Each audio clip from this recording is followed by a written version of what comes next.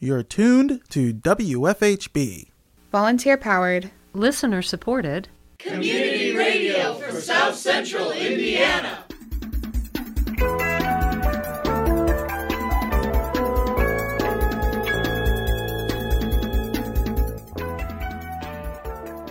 Good afternoon. Reporting for WFHB, this is Noelle Herhusky-Schneider. And I'm Cade Young. This is the WFHB local news for Wednesday, August 16th, 2023. Bloomington Pride Fest will happen next Saturday, August 26th. Later in the program, looming out an LGBTIQ+ public affairs program on WFHB interviewed April Hennessy and Phoenix Ring to discuss the upcoming Pride Fest and more. More in today's feature report. Also coming up in the next half hour, double header on Better Beware, your weekly consumer watchdog segment on WFHB. More following today's feature, but first, your local headlines.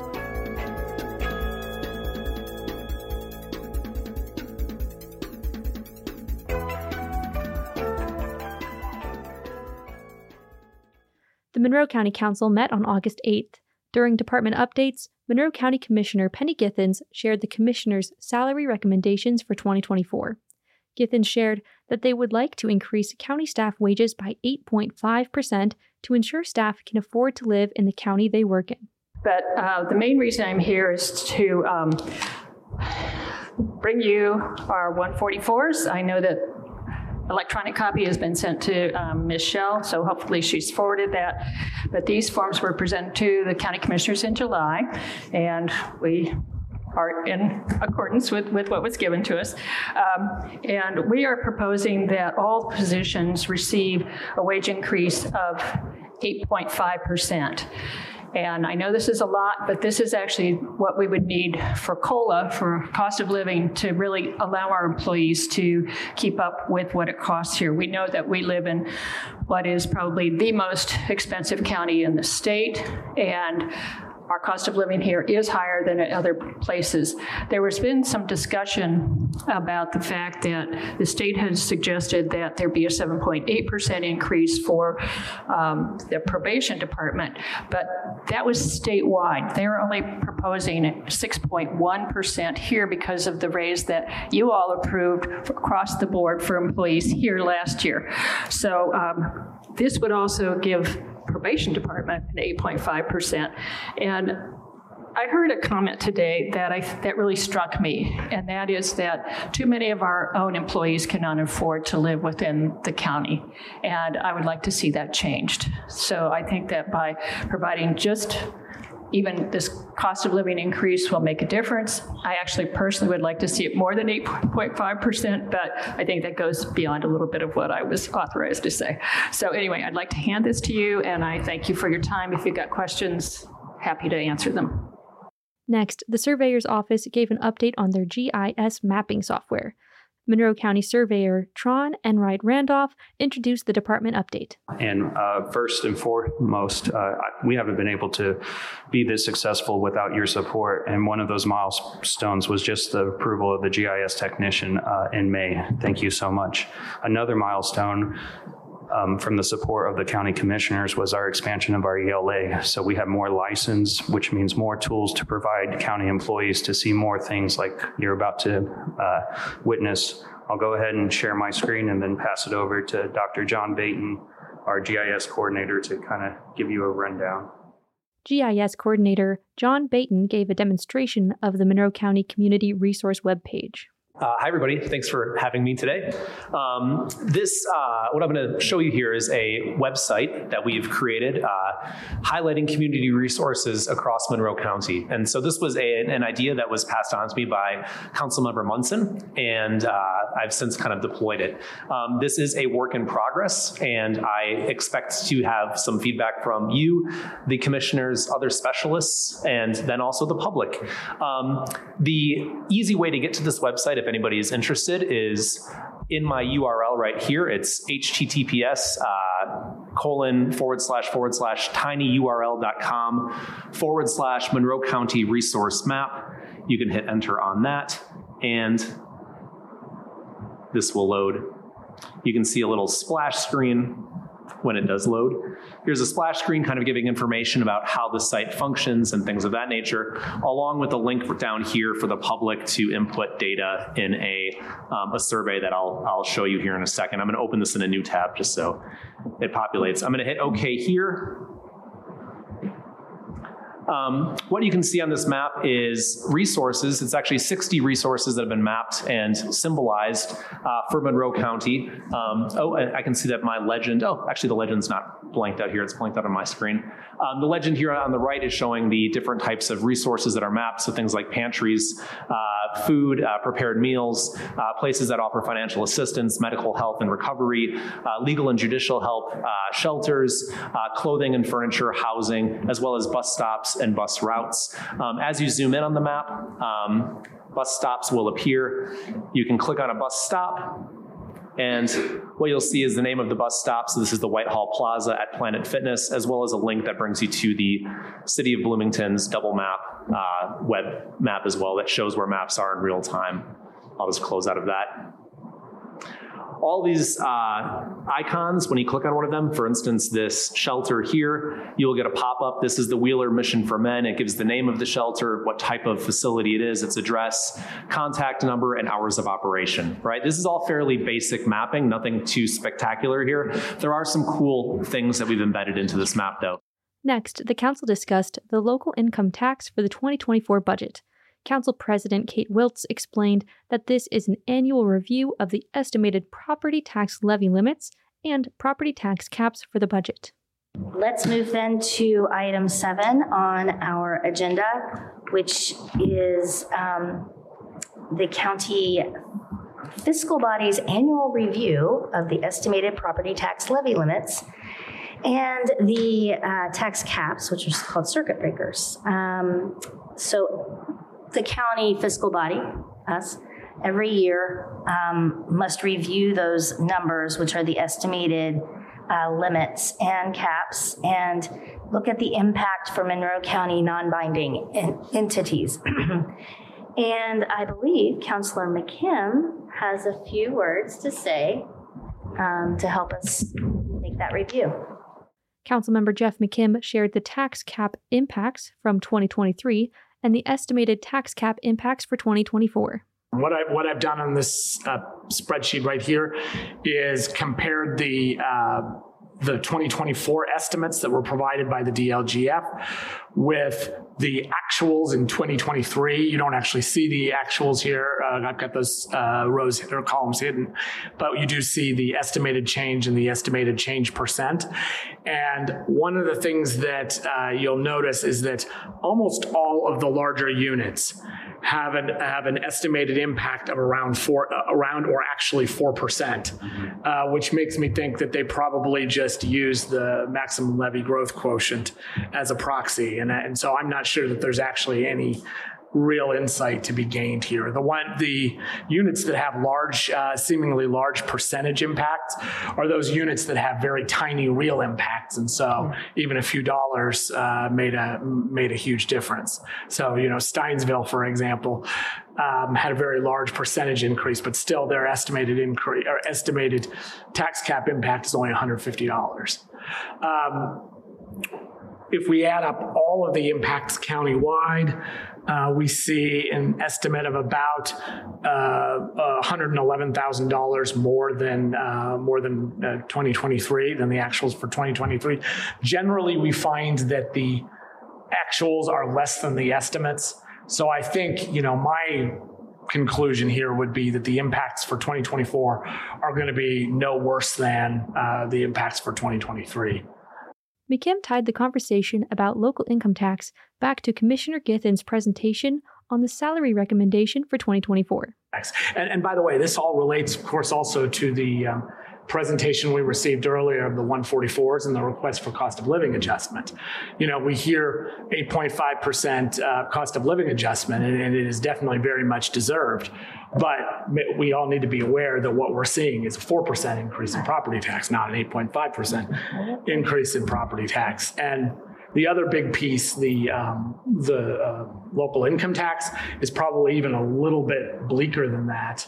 although we don't know for sure. The state budget agency released the overall countywide lit increase, and it was at 3.64%.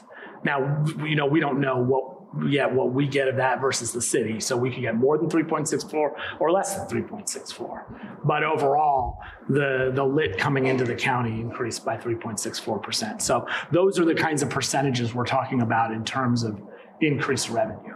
The Monroe County Council will continue their discussion of the 2024 budget at a meeting on September 6th.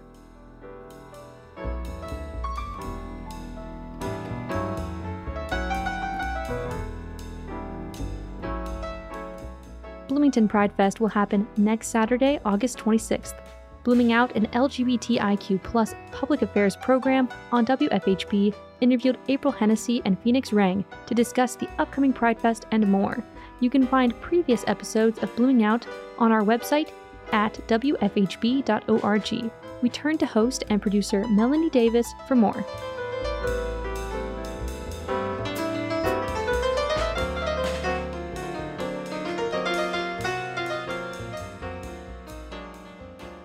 We have April Hennessy in the studio. Hi. Hey, how's it going? And we have Phoenix Rang in the studio. Hello. April? Yeah. Tell us a little about yourself. So I am on the school board. My term is actually up in 2024. So then I have to decide, what do I do? Run again or what? I've been in Bloomington since 2007. I came for grad school and just kind of stuck around like a lot of people. I have 3 kids, married. We have 5 pets. Our life is just chaos right now, but a good kind of chaos mostly. And Phoenix, can you tell us about yourself? Yeah, I'm Phoenix. I'm a community member. I'm a leader of Kaleidoscope Youth Community, which is a queer youth community that serves ages 12 to 21 in Bloomington. And I'm also a board member of Protect Our People, which Melanie has talked about before on the show. So, and Kaleidoscope, for those who don't know, started off as Prism and is now Kaleidoscope. You're still doing the same kind of work, same sort of programs as before, right? Yeah, we have weekly meetings on Tuesdays at the Bloomington Center for Connection across from Hopscotch on Dodd Street. We also plan events like the Know Your Glow Dance, and we do volunteer work around the community. And our education and training group does trainings with youth serving organizations around Bloomington and also around Indiana. That's led by our youth. Part of the reason I think I'm here is because I do serve on the Bloomington Pride Planning Committee. So that's one of the things that we're sort of busy and in the midst of. Wait, Bloomington Pride planning for what? Oh, for Pride Fest 2023. That's right. Yeah, Pride August Fest. 26th. That's right. It's coming soon. Tell us about Pride Fest. Oh, I think it got called the best or one of the best college prides, by a couple of, pretty well-known publications. So that's a kind of cool thing, right? So Pride Fest is a day where we just have a bunch of fun. We have lots of different shows and vendors, and people come from all over the state to hang out in Bloomington. It's been a really cool couple of years watching it continue to grow. I mean, obviously the pandemic was it was kind of a slump of a year that year or two. But we're back in full swing. Last year was amazing. Huge turnout. And so we're hoping to replicate that again this year. I am so happy. When I first moved to town, because y'all were here, but first moving to town, there was no Pride Fest. There was nothing. And I thought for one of the gayest places on the planet, for us not to have a Pride Fest was we had the film festival, which was great, but it wasn't really that come as you are Pride Fest thing. And I kind of missed the film fest, but Pride Fest is ever expanding. Yep. And it allows for everybody to come and enjoy, which has been every year after year. It's just expanded. This year, last year we had a couple of issues with some groups that were not actually at Pride Fest, but were kind of adjacent to. Yep. And the fear was that they were actually going to try to crash Pride Fest, but they ended up not Yeah, surprisingly. Yeah. Well, there was some outside help there. For sure. And you know, it's still safe. It's still one of the best little things. Of course, Spencer Pride is fantastic. Yeah, absolutely. But for this town, for as big as it is and everything, to draw so many different people and so many different organizations and acts. Yep. It's beautiful. It is. It really is. I love it. I mean, I love being a part of it. It's a ton of work, but it's worth it. You know, like when it's all said and done and it's all over and everybody's had such a good time, and you can just see, like, especially for me, like seeing all of the kids that come out, like all of the youth that come out to really enjoy that space is super rewarding and cool for me, because, you know, how it kind of was when we were young. Right. I mean, I act like I'm 90, but still, I mean, it definitely wasn't like that. No. Well, I mean, there was one Pride in the area for where I grew up, and that was Chicago. Yeah. You'd have to go to another, you know, St. Louis or Louisville. Sorry, said that wrong. Louisville Pride. And Louisville is a town in Kentucky. I don't know if any of you know that. Sorry, I just have to harp. But there's one of the things that was so heartwarming was seeing, like, families come out and seeing all of these, you know, full gamut of people, and also, you know, our straight families and allies who are coming out and enjoying the day, which was definitely not the case back in the day. For sure not. So, you know, it was kind of like, oh, it's just for us. We're the only people interested in it. And now there's so much participation and everybody talks about it. Yes, it's got to be huge planning thing. What is that planning process like for you? When do you start? Well, you know, we started several months back. It's kind of like, at this point, we have some established procedures and plans, and we have templates and things that we're not like building it all from scratch every time. So that really helps.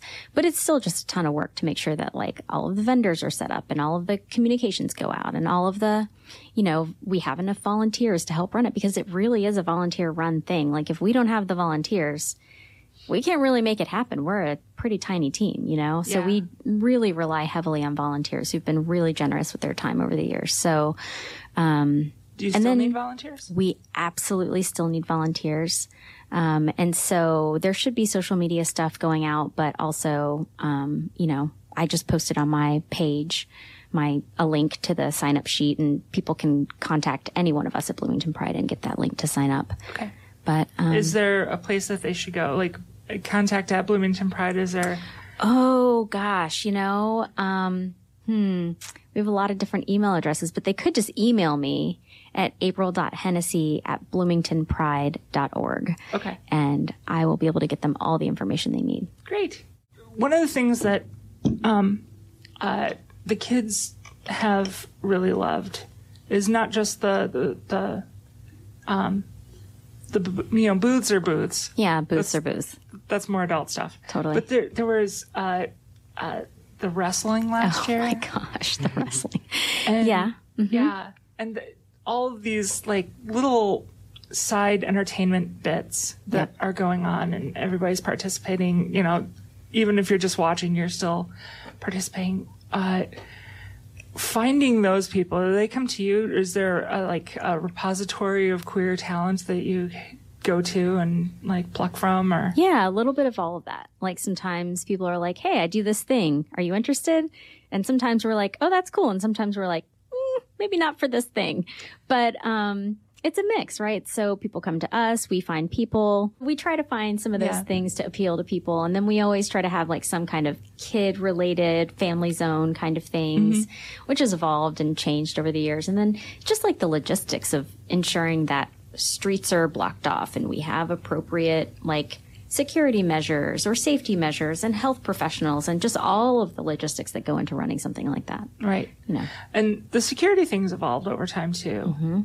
For those of us who have been paying attention, and if you're listening to the show right now, you are probably one of those people that pays attention to such things.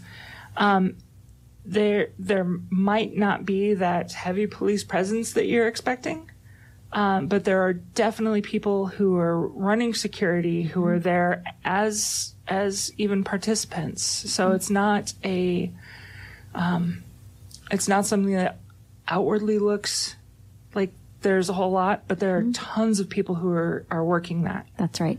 And I mean, we're required by law to provide certain kinds of security measures. So certain plans and things like that. We don't talk a whole lot about that because then it makes us less safe if we talk about it too much. But we're required by law to have certain things. And then we implement other measures as well that we feel like keep our population safe. Yeah. Right. So we have to do a little of both, but we try to make sure that it's balanced. Yeah. It holds a special place in my heart, just because, we get to see everybody. We get to see the scope of our growing, growing comfort of our community and the community around us, all coming together to celebrate.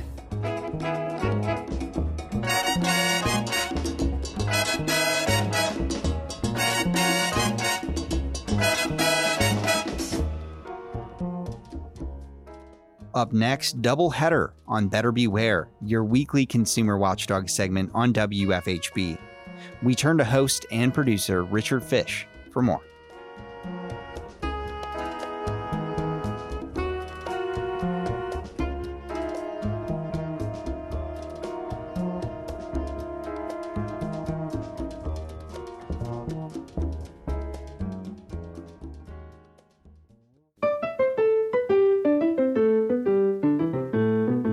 Welcome to Better Beware.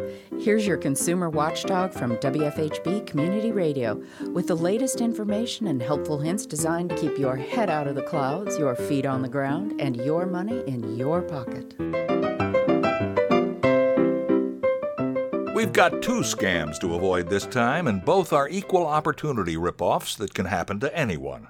First, there's the process server scam. The Better Business Bureau is warning about this one. So just what is a process server and what's a process? In this context, a process is a legal document issued by a court. For instance, a subpoena requiring you to testify as a witness, or a court order obtained by a debt collector. This scam happens on the telephone, and that's how you know it's probably a fake. In most cases, a court order comes to you through the mail, but otherwise, a human being called a process server comes to your home or to your workplace or finds you somewhere and hands you the document in person. You don't get a phone call or a text message or an email. The phony on your telephone will try to scare you, saying you've been sued or a court has ordered you to pay money or put a lien on your home. Or they might be mysterious, saying there's a court order, but they can't discuss the details. You'll be asked to confirm your social security number, birthday, address. You got it. They're out to steal your identity. They might even have some of that info already. It's a swindle every time. No real process server does anything like that. And, as always, never give personal information on the phone to anyone who calls you. Now, if you're on Facebook, watch out for the Look Who Died scam. You get a message from a Facebook friend about the death of someone you know or maybe a famous person. There's a link to click that's supposed to take you to a news story. If you click, you don't get a news story. You get hacked. Some nasty malware will be installed on your computer within seconds. If you fall for this one, you'll need to do a lot of things really quickly. You might find you're locked out of your Facebook account, but if not, change your Facebook login. Report it to Facebook. Then go to the Facebook settings and check security for devices or locations you don't recognize. Check the email addresses linked to your account and remove any strange ones. Turn on two-factor authentication if you aren't using it already. Go to your email program and change all your email passwords, and use your security program to do a complete scan of your computer. Finally, Get in touch with the friend who sent you that phony "Look Who Died" message and let them know their account has been hacked. Yep, this one's a real mess. If you get a message from anyone about a death, do not click on any links in that message. Confirm the news some other way first, or get in touch with the sender and confirm it really came from them. I'm Richard Fish for WFHB News and Public Affairs. Better Beware comes to you from WFHB Bloomington, Indiana. Find all our episodes at WFHB.org. If you can help put the kibosh on a con, email beware@WFHB.org. Remember, swindlers never give a sucker an even break.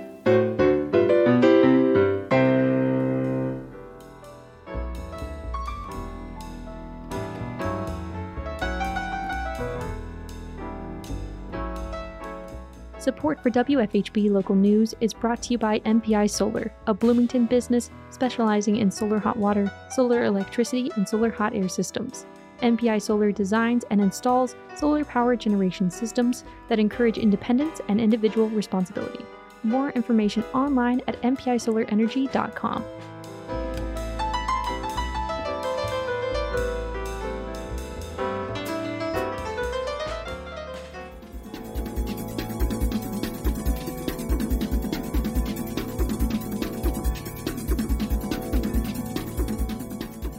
You've been listening to the WFHB Local News. Today's headlines were written by Noelle Herhusky-Schneider in partnership with CATS Community Access Television Services. Our feature was produced by Melanie Davis. Better Beware is produced by Richard Fish. Our theme music is provided by Mark Bingham and the Social Climbers. For WFHB, this is your engineer and executive producer, Cade Young. And I'm Noelle Herhusky-Schneider. Thanks for supporting Indiana's only volunteer-powered, listener-supported, independent daily news program. You can hear tonight's full broadcast online at WFHB.org. The WFHB Local News is also available as a podcast. Just search our call letters WFHB wherever you listen to your podcasts. Subscribe to never miss another local news program. Stay tuned for cool solutions, climate action from the bottom up, coming up next on WFHB Community Radio.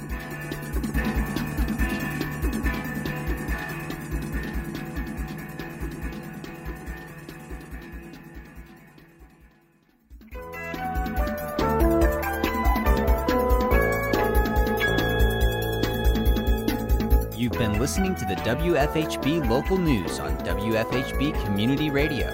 Our news is written and reported by volunteers working to provide local news, cover local issues, and strengthen our local community.